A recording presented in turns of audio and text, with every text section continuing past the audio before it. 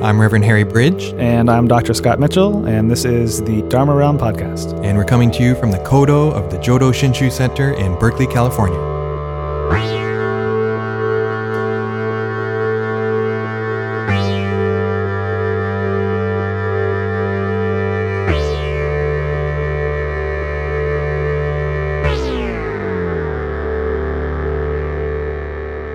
This is the Dharma Realm Podcast for November 20th, 2009. Today's episode is part 3 from our live podcast recorded October 2nd, in which we have audience questions, including a possible Shin Buddhist stance on abortion and some of the issues of shinjin.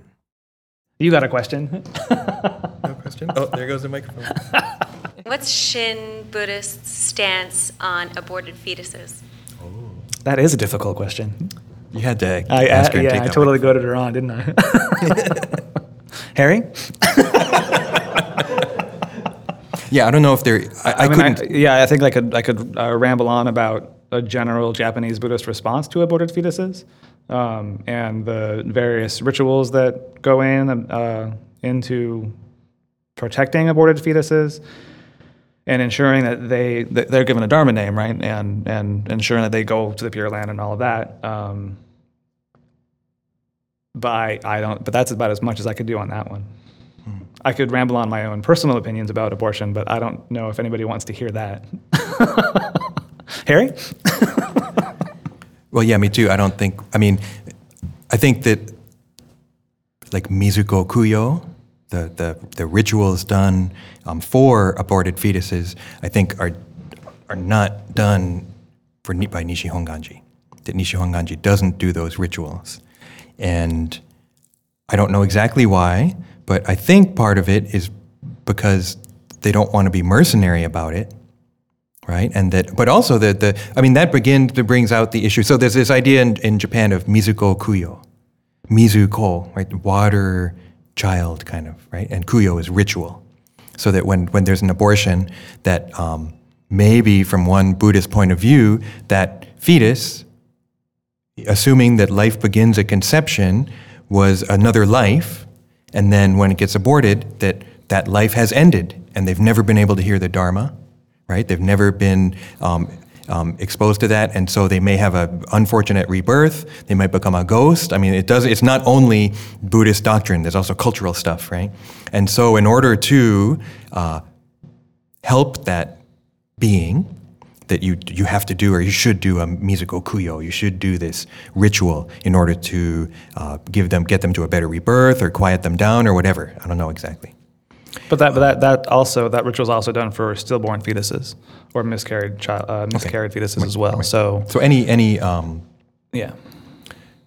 baby that wasn't able to become Buddhist somehow or something, right?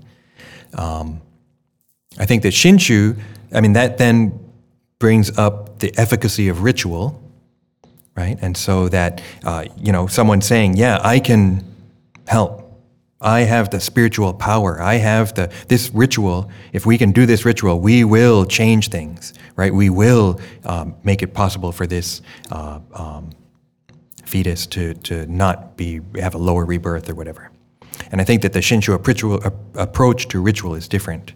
Right, and that Shinshu doesn't look at our rituals as us being able to generate the merit, generate the spiritual power to change things. It'd be great if we could, I think, and if we could, we would do it. But Shinshu, and that comes to Shinran's approach to ritual, I think, and we can see even when there's a story, and we didn't know this.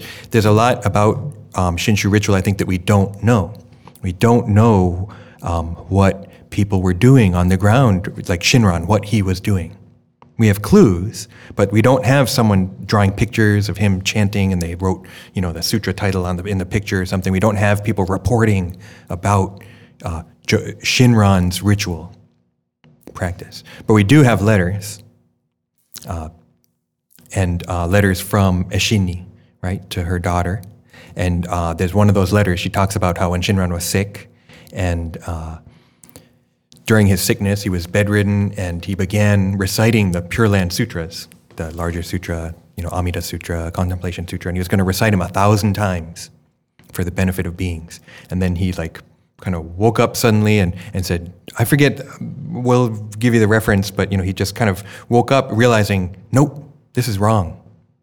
I shouldn't, I can't, I don't have the text in front of me, but basically recognizing that he couldn't activate the power of ritual to change the world. He didn't have the spiritual power for those rituals to be effective.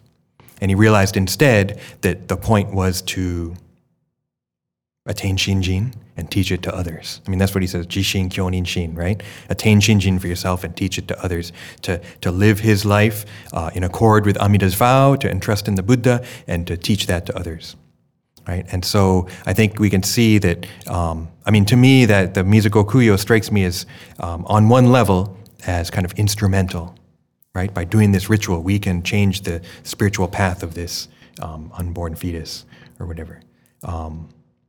I think there's other interpretations you could do on that, but that's not so much the question. Then the question becomes, if we're going to talk about reincarnation, if we're going to talk about spirits and ghosts and that kind of thing, then we really don't know, right? We can imagine and we can say, well, the text says this, and so it must be that way, but it's not something we can approach objectively, I don't think. Some texts would say, yeah, if there was blue light and purple clouds and that kind of thing, then yeah, it went well, right? Objectively, we've been given some feedback, we've been given some evidence that it worked. But I personally think that it's not it looks like an objective system. When we read the sutras and we read like the Abhidharma stuff and all this very detailed stuff about 49 days for the whatever that being was to be reincarnated 49 days later, and it looks very rational and it looks very objective, but I think Shinshu is more careful about adopting that. So shinjin could come up here, right? Does this person have shinjin or not? Right? Do they have shinjin? Are they, I'm condemning them, but I can't condemn them because maybe they have shinjin. Shinjin isn't something that we can look at objectively. There's no like stamp or some symbol that appears on your arm or something when you have it, right? That it is very subjective. And so I would think as well that in terms of, the spiritual status of a fetus or something like that, I don't think that would be the approach that Shinshu would take. I would think that it would be more the life and the decisions and all the context of what that person had to go through, the mother or the parents, right? And the family, and looking at that and looking for the most compassionate and healthy decisions possible within those contexts. There's also an issue, maybe we can kind of bounce off of that, and that's that it seems like, I know a lot of Shinshu Buddhists reject reincarnation. Personally, I don't see it on the surface. I think that the system seems to work with an understanding that reincarnation happens, right? And that we do get reincarnated, and that this is not a happy or easy thing. It's a very difficult thing, right? To be reincarnated over and over and over again. Then shinjin, right? If you attain shinjin, then you won't be reincarnated anymore, right? You're assured of birth in the Pure Land. So you have cut off that cycle of reincarnation. But then you could read it then, but then if someone doesn't have shinjin, then aren't they going to be reincarnated again? Right? Are some people have it, some people don't? Is that something we don't talk about it that way here so much, but I've heard about it talk more like that a little bit in Japan. And one response I've heard to that is that you don't even need shinjin. You don't even need to say the Nembutsu. You don't even have to encounter the Dharma. Amida's compassion is unlimited. Amida's compassion is unimpeded, right? So that all beings will attain birth in the Pure Land, no matter what. Just really interesting interpretation, I think. I don't know if you've heard it that much. It doesn't really come up that much, but it's interesting, right? So that, and then as a minister, right? I think that birth in the Pure Land and that whole, this kind of comes back to our original question, right? Birth in the Pure Land is a really important part of the system, right? And it's an important part of the religion. But when you're ministering to people, if someone's died, then we don't talk in those terms, right? And you wouldn't say, well, were there purple clouds when they died, right? You wouldn't say, do you think they got shinjin, right? I mean, it's not even really appropriate, right? I think sometimes when we're in classroom or on the internet or whatever, intellectualizing about it, we may think about things like that. But it's kind of an interesting issue. And if you're more used to talking in those terms, and then something happens like that, I think it can become kind of an issue. So yeah, does the aborted fetus get born in the Pure Land? I don't know. But I do think that this idea of, I don't know about Amida, all people are born in the Pure Land no matter what they do. I don't think, there's something a little wrong with me, because then it's almost like, well, nothing has to change. Yeah. My life can suck, but apparently I'm going to be born in the Pure Land no matter what happens, so okay, whatever, right? I think that there is some kind of turning, right, the change and some kind of transformation that happens. And yet, it's interesting too to think about Amida's compassion in that way, right? That Amida's compassion is working, and so maybe one possible answer would be maybe, that we can think that maybe the fetus has been born in the Pure Land, right? That they are aggressed. They weren't given the circumstances even to have any kind of choice whatsoever, right? So that maybe, but Amida, I think, would grasp that being just as much as any other. Oh, we got another question. Michael? Do you think us defiled human beings can really attain shinjin while we're alive? Can I repeat the question? Do you want to repeat the question, or should I repeat it so we get it on tape? I'll repeat it. Do we think that we defiled human beings can possibly attain shinjin while we're alive? While we're alive? In this, okay. Good question. That is a good question. If you come out and say, I have, attained the true faith, I don't think they have. That a person who really has probably wouldn't know it and wouldn't be coming out and saying, right. I don't know. Interesting. But do you think it's possible? Right, because there is that aspect of if you say you have shinjin, that means you don't. Yeah. That's how I look at it. Right. No, but that's a definite school. Yeah. Right? I find myself wanting to be in that school. I find myself leaning in that direction of if you really have shinjin, you don't walk around talking about it. And then if you do have it, would you know about it? Yeah, and I think that's the important question, is that to me it raises that issue of, well, what does shinjin mean? What is the experience of shinjin?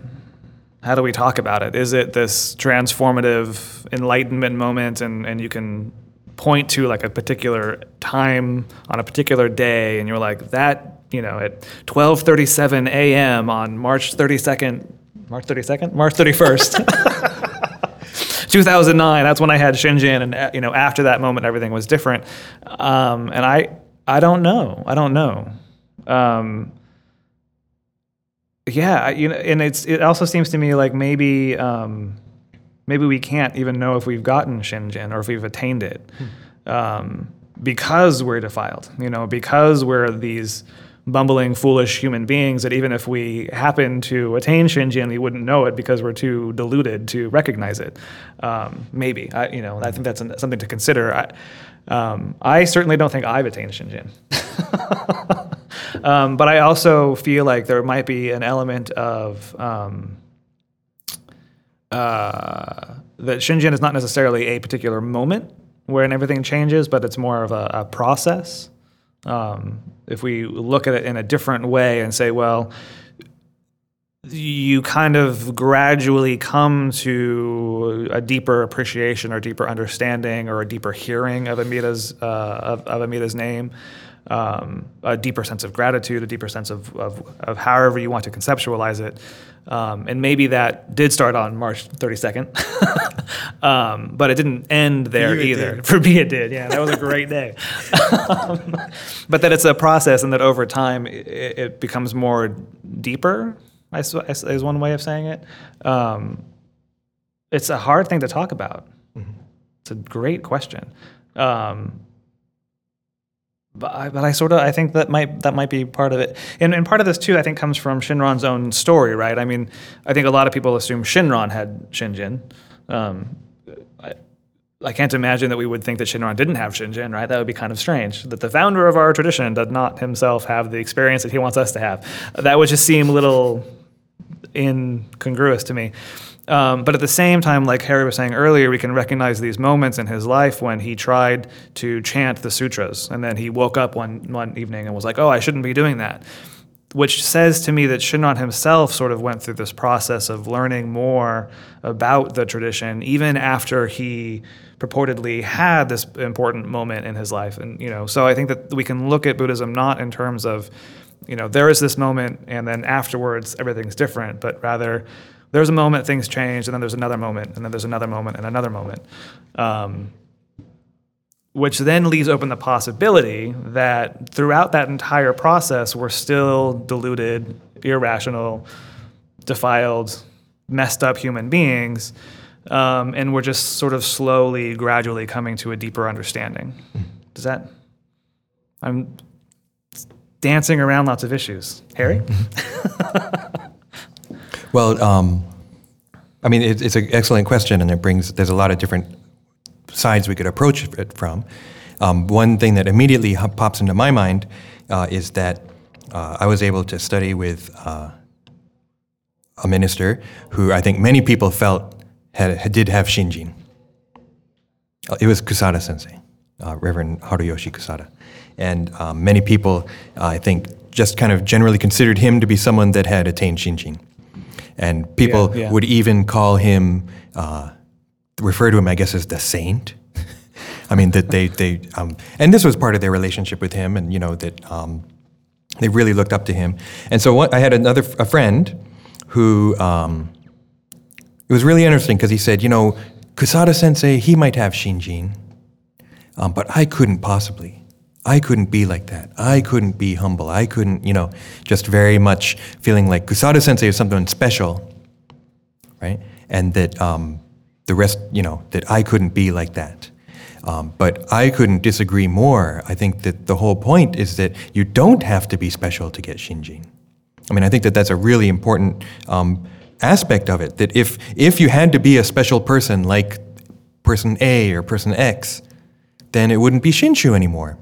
Right? Then it would be Buddhism of the saints, and it would only be certain special people.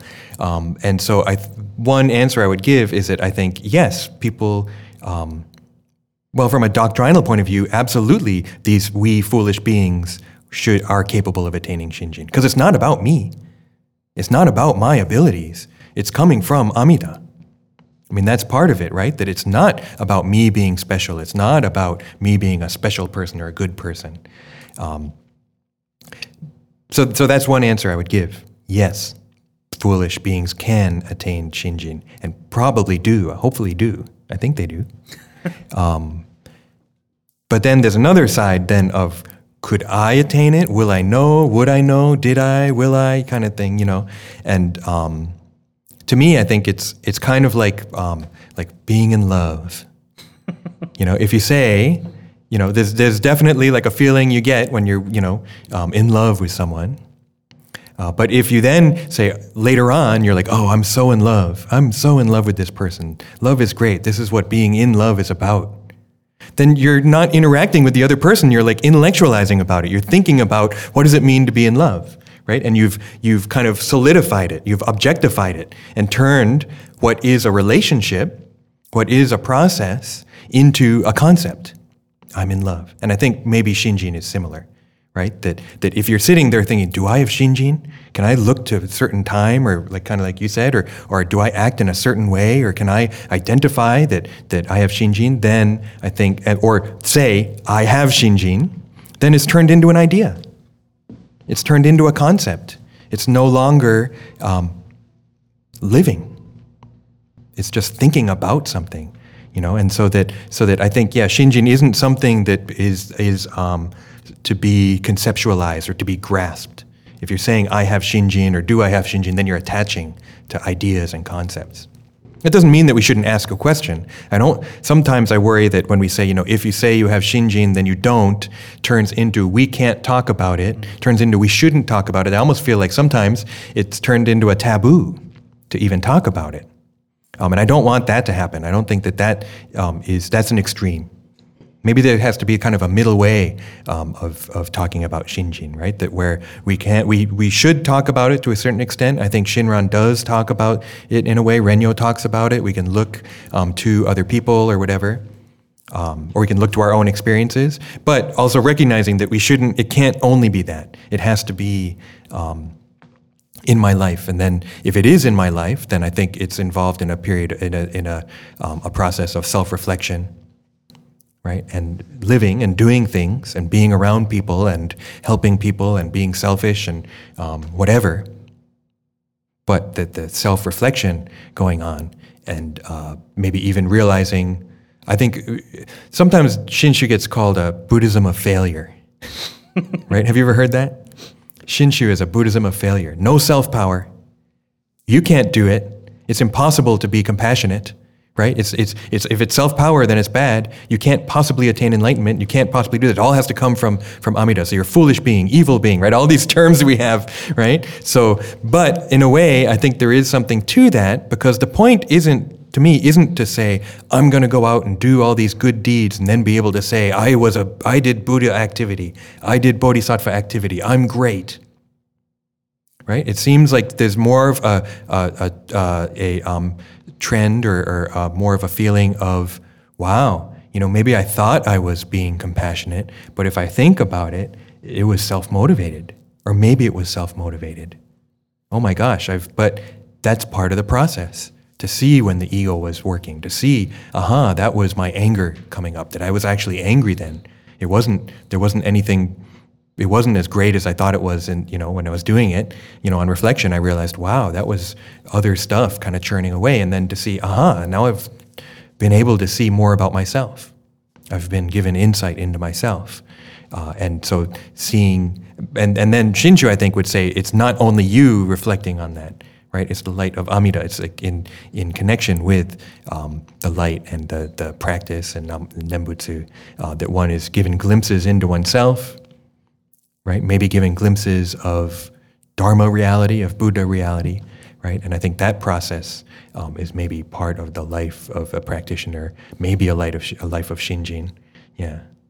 But it is hard to talk about, yeah. And I think that it's that trying to objectify it again, right? It's not an objective thing. It's not something we have our Shinjin camera, and if I shine it on people, it's like it turns green if they have Shinjin and it's red if they don't, right? It's not like that. It has to be your own life, right? It has to be your own life and practice and existence and that process.